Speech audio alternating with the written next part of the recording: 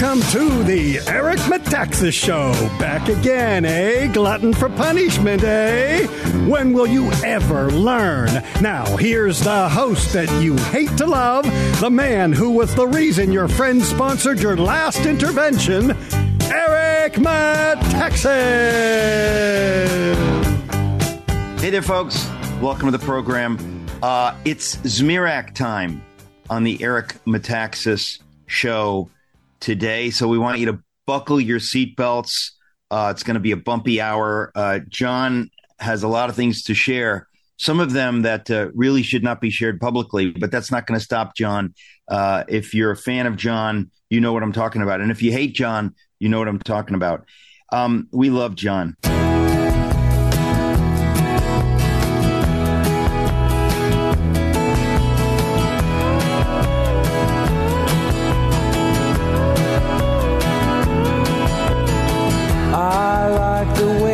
Back just a few more minutes with John Zmirak. In hour two, we have Ask Metaxas. I think you'll particularly appreciate that segment coming up in hour two. And then we're talking to our friend Lucinda from Moink, moinkbox.com/Eric. John Zmirak, what's on your mind? Well, I'm working on a piece now. I'm not sure when I'll be done or where I'm publishing it, but it's called Fox News is Worse Than Bud Light or Target. Bud Light and Target never pretended to be the champions of conservative, patriotic Christian Americans. They're just companies selling products. In one case, a can of water that identifies as beer. Fox News identified as the voice of conservative, patriotic Americans. And then on election night 2020, it flipped. As if there had been a coup in Guatemala, suddenly the people reading the news were reading from a totally different script that the new junta had imposed upon them. A few of Fox's hosts resisted and were promptly purged. And then they went on to purge Tucker Carlson for telling the truth too courageously too often. Now he is appearing on Twitter, just speaking as an American. No sponsors, no advertisers. He's not being paid. Fox News is suing him, trying to silence him, trying to say he cannot speak about American politics until his contract runs out, that it violates their non-compete agreement. That is the most insanely unenforceable non-compete claim I have ever heard of. The idea that you're competing with us, even though you're not broadcasting, you're not advertising, you're not showing on television, but we have the right to stop you from talking about politics until your contract runs out conveniently after the next presidential election. That tells me that Fox News is every bit a part of the same censorship, deep state, big tech alliance as George Soros, MSNBC, CNN, and all the others, and Facebook and Disney. The difference is they didn't pretend to be our spokesman and on our side. So if you're boycotting any product at all, you should be boycotting Fox News, all of it. Harmeet Dillon, Tucker Carlson's attorney, said, I would ask Republicans to stop appearing on Fox News as guests. Stop supporting this organization. Basically, by watching anything on Fox at all, you are helping them raise the money to pay the lawyers to sue Tucker Carlson to try to silence him and strip him of his First Amendment constitutional rights. And strip you, ladies and gentlemen, of your liberties, because that's where this is going. Well, thanks for bringing it up, John, because I keep saying over and over, every one of us has a part to play. Where you spend your money, what you do, where you shop, how you shop, what you watch, what you don't watch. Obviously, I would recommend a Newsmax to people, a Newsmax particularly Greg Kelly on Newsmax is fantastic. And I want to underscore what you've said about Target, Anheuser-Busch, the LA Dodgers. Ladies and gentlemen, you've got to understand the level of contempt they have for you, for your family, for your children. If you do not respond to that, you're like Michael Dukakis when he was asked in the debate about the theoretical rape of his wife, and he didn't really respond with any emotion, as if it was just some theoretical thing. It was like a math problem. This is very real, and we need to understand it's real, and we have a role to play. John, we're going to bring you back as soon as possible. If not tomorrow, then next week, because we've got so much more I want to talk to you about. We've only just begun. Thank you, John Zmirak. Thank you.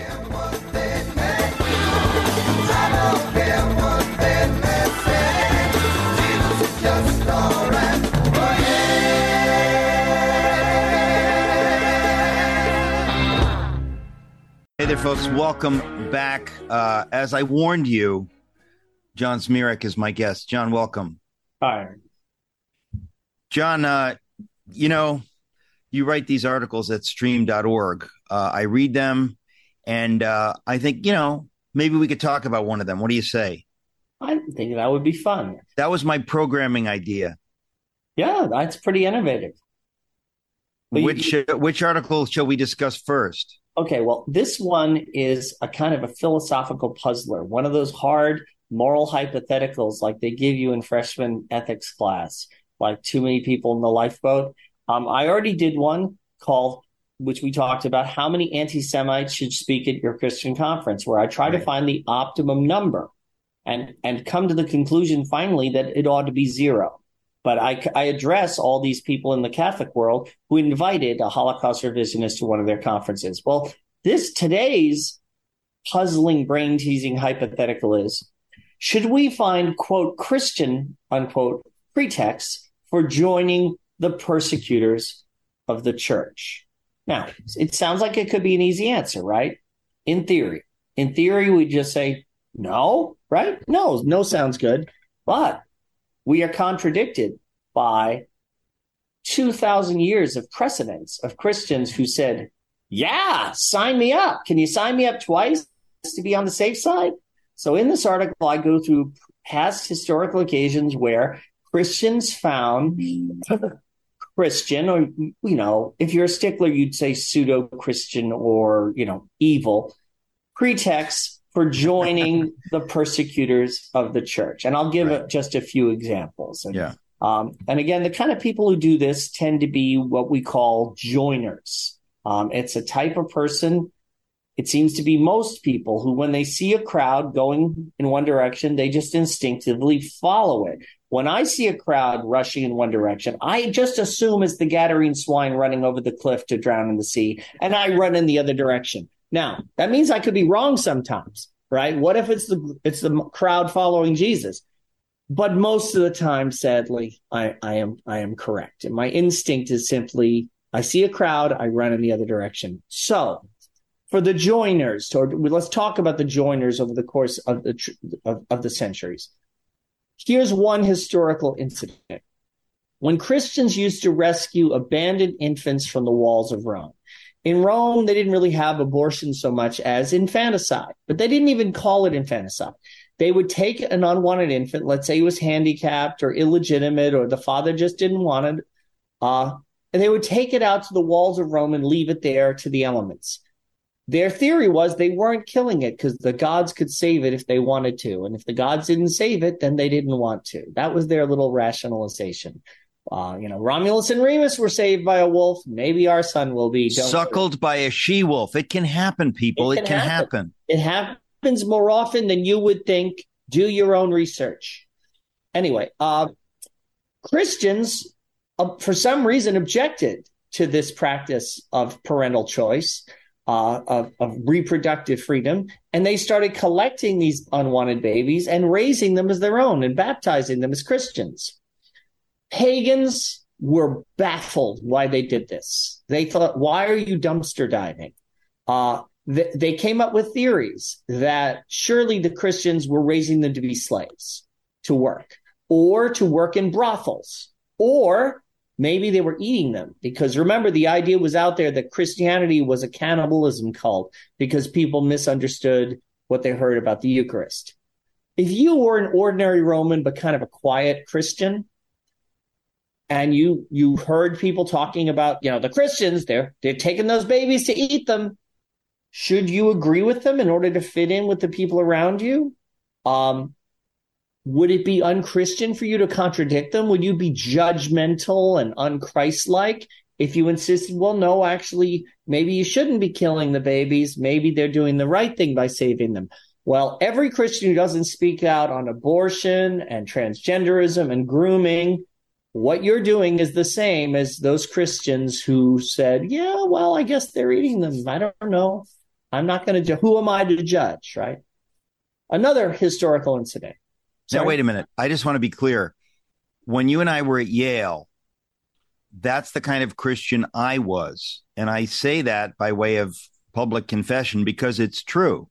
I remember sort of backing away from the outspoken Christians, not very much, frankly. Nonetheless, I didn't speak up. You, John, were the opposite. You were one of those outspoken Christians at the time.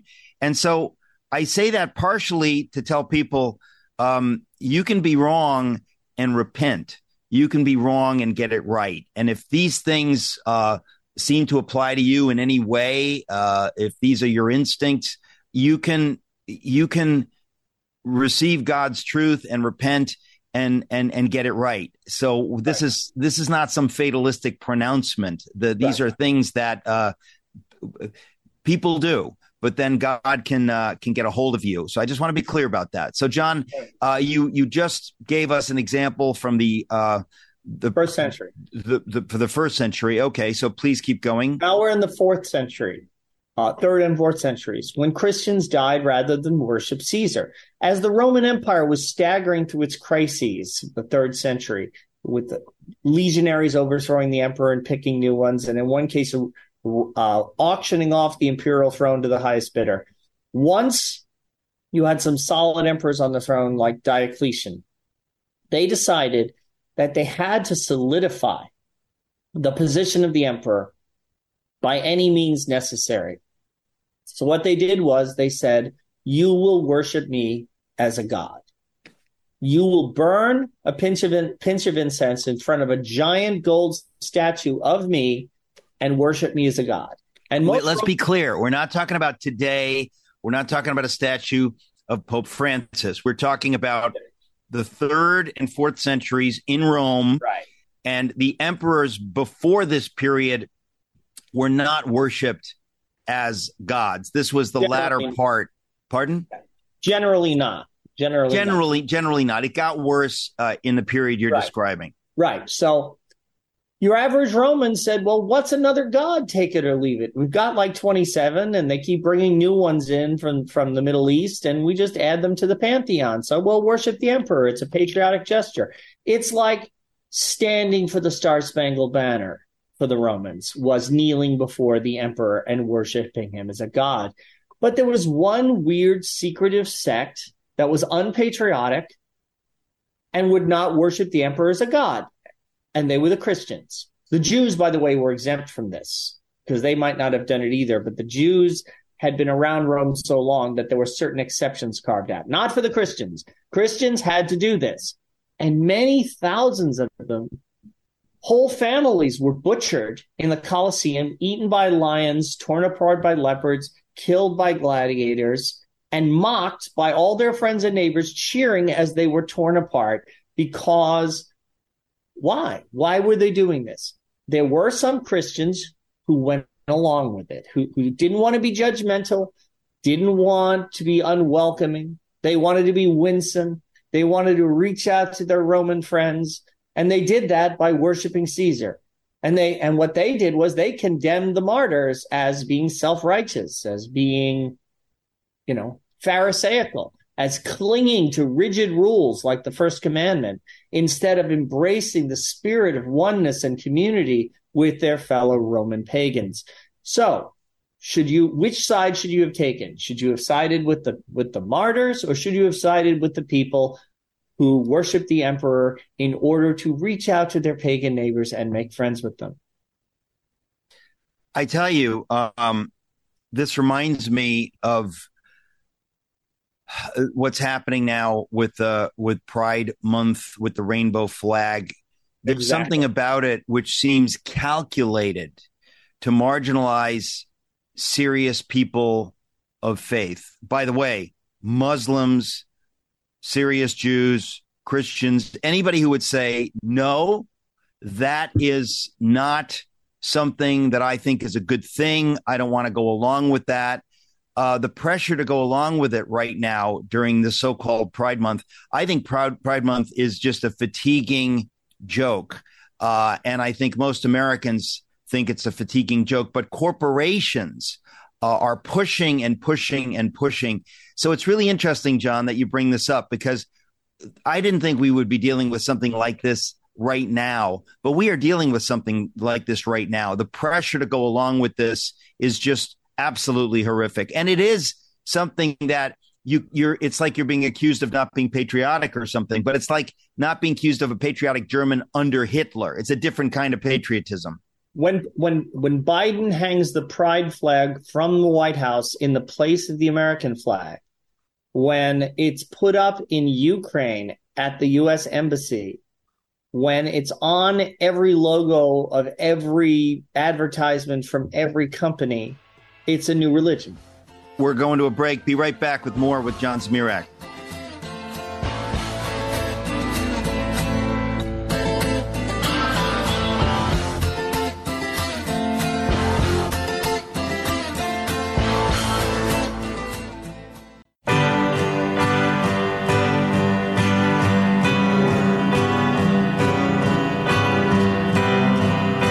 Welcome back. We're talking to John Zmirak. John, what's the article title that you've written at stream.org, which we're now discussing? It's one of those philosophical brain teasers. Should we find Christian pretexts for joining the persecutors of the church? Right. I'm going to say no, but you're giving us examples of people who have gone out of their way to say, why not? Yeah, absolutely. Okay, so the last historical incident you know something about because you wrote a book about it. In early 19th century Britain, devout Methodist William Wilberforce and his supporters set out to reform British culture. They wanted to replace the sort of watered-down Enlightenment era milk and water Anglicanism with something fiery and apostolic. They wanted to address a bunch of social issues, domestic violence, cruelty to animals, but especially slavery and the slave trade. And you wrote the book Amazing Grace about this, which is an amazing read.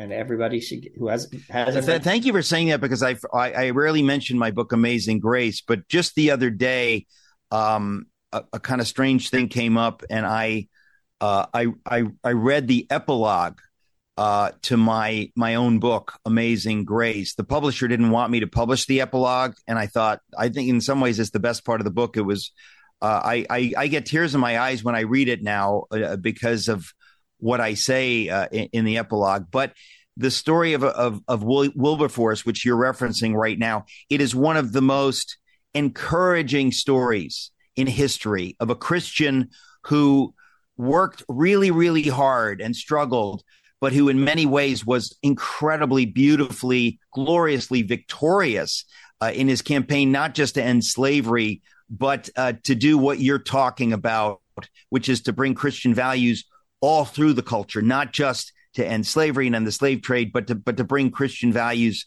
into the wider culture. So forgive my side note there, but thank you for bringing up my book, Amazing Grace. I'm very proud of it. And I think it's a fun read, which is not unimportant. So please go ahead. What you said in it was vindicated by what I saw in a two-part documentary from the BBC called called When the British Abolished the Slave Trade. It's a 2-hour, two-part documentary. And what it focuses on is the opposition to William Wilberforce.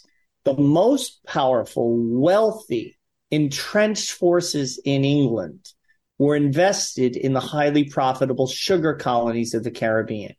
When the American Revolution happened, the British put a large percentage of their forces in the Caribbean because they made much more money off the sugar plantations in Jamaica than they did over the tax on tea in Boston. And when America gained its independence, the British didn't care that much because they had actually conquered some more sugar islands from France. Many middle-class Englishmen had investments in companies that were engaged in the slave trade or engaged in sugar. Okay, excuse me. The Church of England. I was about to get to that. Okay. Everybody in England who drank tea benefited from cheap sugar made in the Caribbean By slaves. by slaves. And remember, they worked the slaves to death. That's why they had to have a slave trade. The slaves didn't live long enough to have children, unlike in the United States, where slavery was cruel, but conditions weren't so bad. The black population continued to naturally increase. In the Caribbean, there was almost 100% death rate within 5 years. That's how brutal the slavery was in the Caribbean. They had to keep bringing in new ones. It was like the front lines in World War I, with people dying in the trenches. So when Wilberforce and his allies sought to fight this, they weren't greeted as heroes. They were called traitors. They were told they were accused of trying to help France by taking away Britain's profitable colonies while France would still have its, and the countries were at war. They were also said that to be puppets of the sugar industry in India, which didn't rely on slavery. Or they were called self-righteous zealots who wanted to impose their private morality on their neighbors. And this is something I learned from that documentary. Anglican clergy went to Jamaica and found that the Methodist missionaries were stirring up the slaves to protest their mistreatment. And they tried to get the crown to ban all Methodists from the island of Jamaica because they were undermining slavery. I just want to clarify, folks. So we're talking now about something that is happening today. You have the dead woke church that goes along with Caesar, that goes along with the LGBTQ propaganda. You have them opposing the evangelicals, the faithful Catholics, those who would dare to say Christianity is true, the Bible is true, these things don't change. You had that happening, as John is describing, because the Church of England mostly was the establishment. They didn't care about the slaves. They didn't have a biblical view of life and the dignity of life if it was African life. So it's amazing, John, for you to remind me of this, that this battle that Wilberforce fought and by God's grace won, it's very similar to some of the things we're seeing today. And he, by God's grace, prevailed. So please keep going. One more historical parallel. It was, first of all, I want to say it's always absurdly easy to find rationalizations and Bible quotes for siding with the world against the church. It always feels safer to bow before Caesar and make friends with Mammon.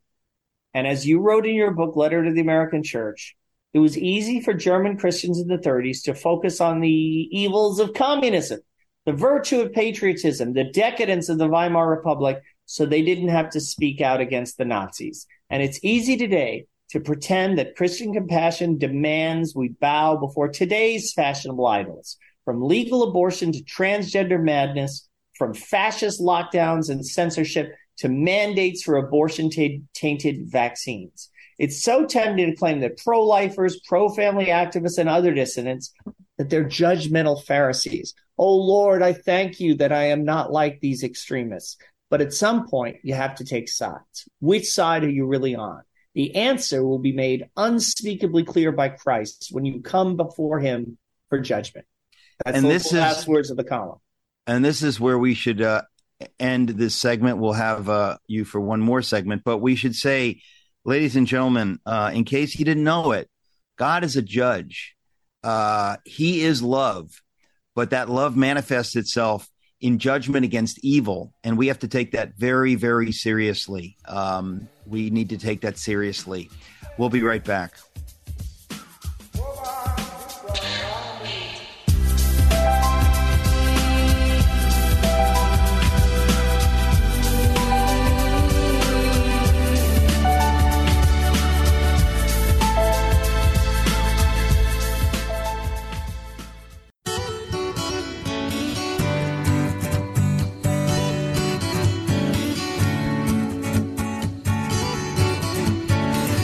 And we're back with John Zmirak. John, we've just talked about a wonderful article that you wrote, and thank you for reminding me of the good news of William Wilberforce's battle, because he was fighting satanic forces market forces. Really, they're always the same, right? You've got the zeitgeist, you've got these satanic forces that they're wrapped up in the market, in hey, we're doing this just because. And you're reminding us that by the grace of God, he won that battle against the establishment, which included the Church of England, most of the Church of England at the time. I talk about the infernal trinity of Caesar, Mammon, and Sodom. That's what we're dealing with right now. And they are working together hand in glove. And when you see the Biden administration and billion-dollar corporations promoting LGBTQ, my name is Legion, it's kind of obvious that a pagan juggernaut is rolling over us. And if we throw pebbles at it, it doesn't mean we're being unchristian. It means we're doing the right thing. Correct. We need to stand bravely against it. I will not stop saying it. I hope people listening to this program understand you must never, ever, ever, ever shop at Target. I don't care how far you have to drive. You must never go to an LA Dodgers game. I don't care if it's some faith and family night, some nonsense. And you should not. And you should stop watching Fox News as long as they're suing Tucker Carlson to stop him from speaking on his own time and his own dime about what he thinks is an American citizen. Folks, we've got to take these things seriously. If these people don't understand that they will pay a price, that there are Americans who actually care about our children and our families and about America, if you're not willing to pay that very small price, you're helping evil to win. And it is evil in any case. So, John, what other things have you written about that we can discuss today? Well, I had a very unusual experience, Eric. I know a lot of people are talking about their alien abductions. I had a similar experience. I had an apparition of a time traveler from the year 2073, and he brought me a history textbook, of a post-American history textbook, which analyzed how democracy and the Constitution were abolished in the United States. And I have a small excerpt from it. Maybe you'd just like to hear me read part of it. It's kind of amazing that you really met this time traveler, John. I'm amazed by that. But the most important thing is that he gave you a textbook. Yeah. From the year 2073. He knew that's what I would want. I didn't want some technical doodad. I wanted a textbook. Right. And the textbook and the idea that textbooks are being printed in 2073, that's really a stretch. But we're going to take your word for it. Well, you're assuming there'll still be electricity then. Yeah. Yes. And so he tells you about the downfall of what the was American once Republic, the United States of America. So go ahead. Tell us, What did you read in this textbook, John? Go ahead. The transition of the former United States of America from liberal mass democracy into an intolerant one-party oligarchy was not inevitable. Single decisions by presidents and repeated choices by the former Congress that once represented citizens can be identified as turning points. The most crucial was the panic-driven passage of the Patriot Act in 2001. That widely supported law removed most oversight from secret intelligence agencies and allowed them to cooperate, even to turn those agencies into politicized secret police on the Soviet and East German model that are not answerable to elected officials or even the courts. The introduction of secret rubber stamp courts that could overrule constitutional protections, the sharing of data about citizens collected by foreign intelligence agencies, and then the labeling of dissidents as domestic extremists. All these practices began with this law's passage by a cheering bipartisan majority. Then the Barack Obama administration decided to take this weapon of surveillance and coercion, left to them by the George Bush White House, and use it against their domestic political opponents. Get out of town. They would never do that. George Bush. Oh, come on. Really? Really. While he was busy cutting brush, they passed a law repealing the Constitution. Actually, I'm sorry. That's very funny. While George W. Bush was at the ranch cutting brush, they repealed a law abolishing the Constitution called the Patriot Act. And most conservatives, myself included, again, guilty, said, George Bush, he's a good guy. He wouldn't do a bad thing. Principled people like Naomi Wolf on the left and John Zmirak on the right said, excuse me, this is a bad idea. This is a very, very, very bad idea. And guess what? You guys were right. I actually have an entry I wrote for an encyclopedia, the American Conservatism and Encyclopedia. If you read the entry on the War on Terror, I make all these predictions about the Patriot Act, which sadly came true. I hate to be right about this stuff. So back to the textbook. The most obvious outcome of the Obama decision was the lame duck Obama-Biden White House and its resolve to use the FBI against the incoming legitimately elected Donald Trump administration.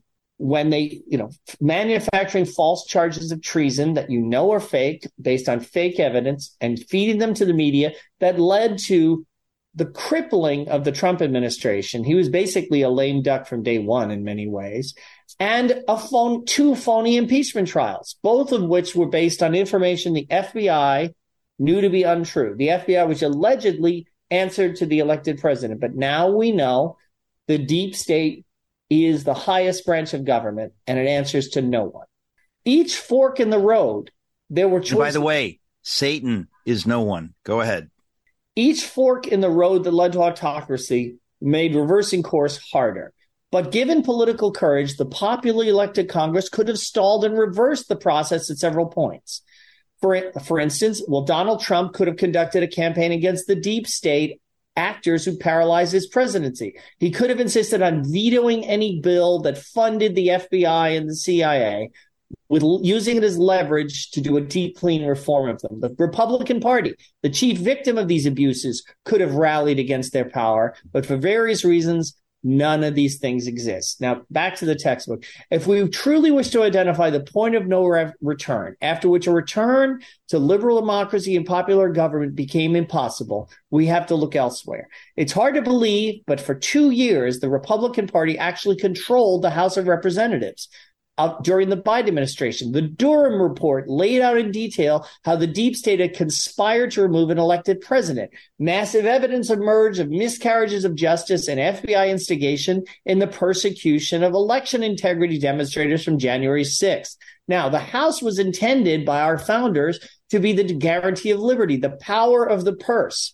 It was in the British. Holy cow. Wait a minute. We've gone long. Folks, we'll be right back. Final segment with John Zmirak.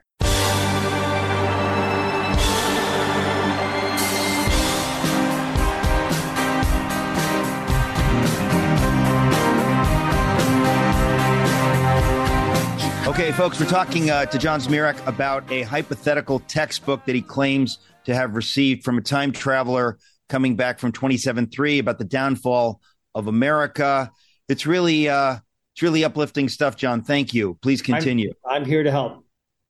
The House of Representatives, historians note, was intended by America's liberty-conscious founders to serve as the ultimate check and balance against the abuse of power by the president or the courts. Every one of the founders talked about the power of the purse. They looked to the British Parliament, which had created democracy in Britain by cutting off funds to the king. Remember, the English Civil War happened, where Charles I tried to rule without Parliament. These people were obsessed with these precedents. So that's why all funding bills have to originate in the House of Representatives. So we must shake our heads at the decision of a Republican majority in 2023 to continue without challenge funding the same intelligence agencies which targeted and threatened core groups whom the Republicans claim to represent: conservatives, Christians, pro-lifers, and parents who objected to Marxist or gay activist indoctrination in schools. Rarely in history do we see so blatant a failure of political leaders to champion those whom they rely on for support.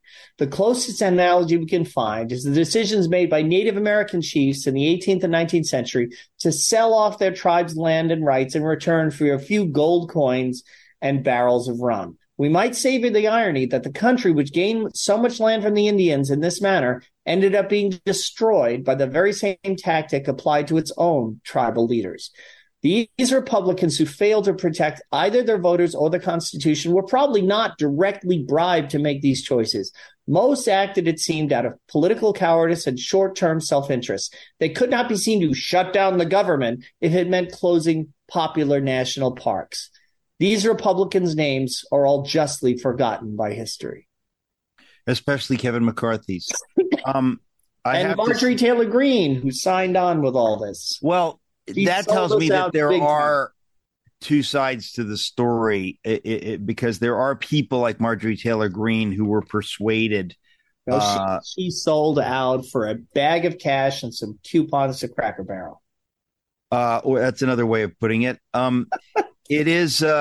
It's interesting, John, because of course this is hypothetical and fictional, but it's very real. What you're talking about, these issues, the question whether Donald Trump could be reelected, and because I still don't believe that he understood what was happening in his first term, or didn't understand the forces arrayed against him, and he was thinking, if I play nice, I'll get farther. Obviously, he was very, very wrong. But the question whether he could make his way back into the White House, because he has been very, very vocal and clear, particularly the other day when he spoke in Bedminster, New Jersey, following his indictment in or whatever it was called in Miami, that he will go to war with the deep state, that he understands things now that I don't believe he did understand. I hope that that's true. So I am hopeful that this textbook will not be written, but we don't know. We have a lot of work to do. It's up to the House to make these decisions, not the president. And the House sold us out. The Democrats would not fund the immigration wall because they're serious about holding power and advancing their ideas. Right. Our Republicans voted to fund the FBI and the CIA and the DOJ, even though it's persecuting pro-lifers and moms who go to school board meetings. So the people who are serious about getting power, get power. The people who are in it to be invited to golfing parties and to get jobs as lobbyists, they are the Indian chiefs who sell their tribal land. John Zmirak, as always, thank you very much. Folks, thanks for listening.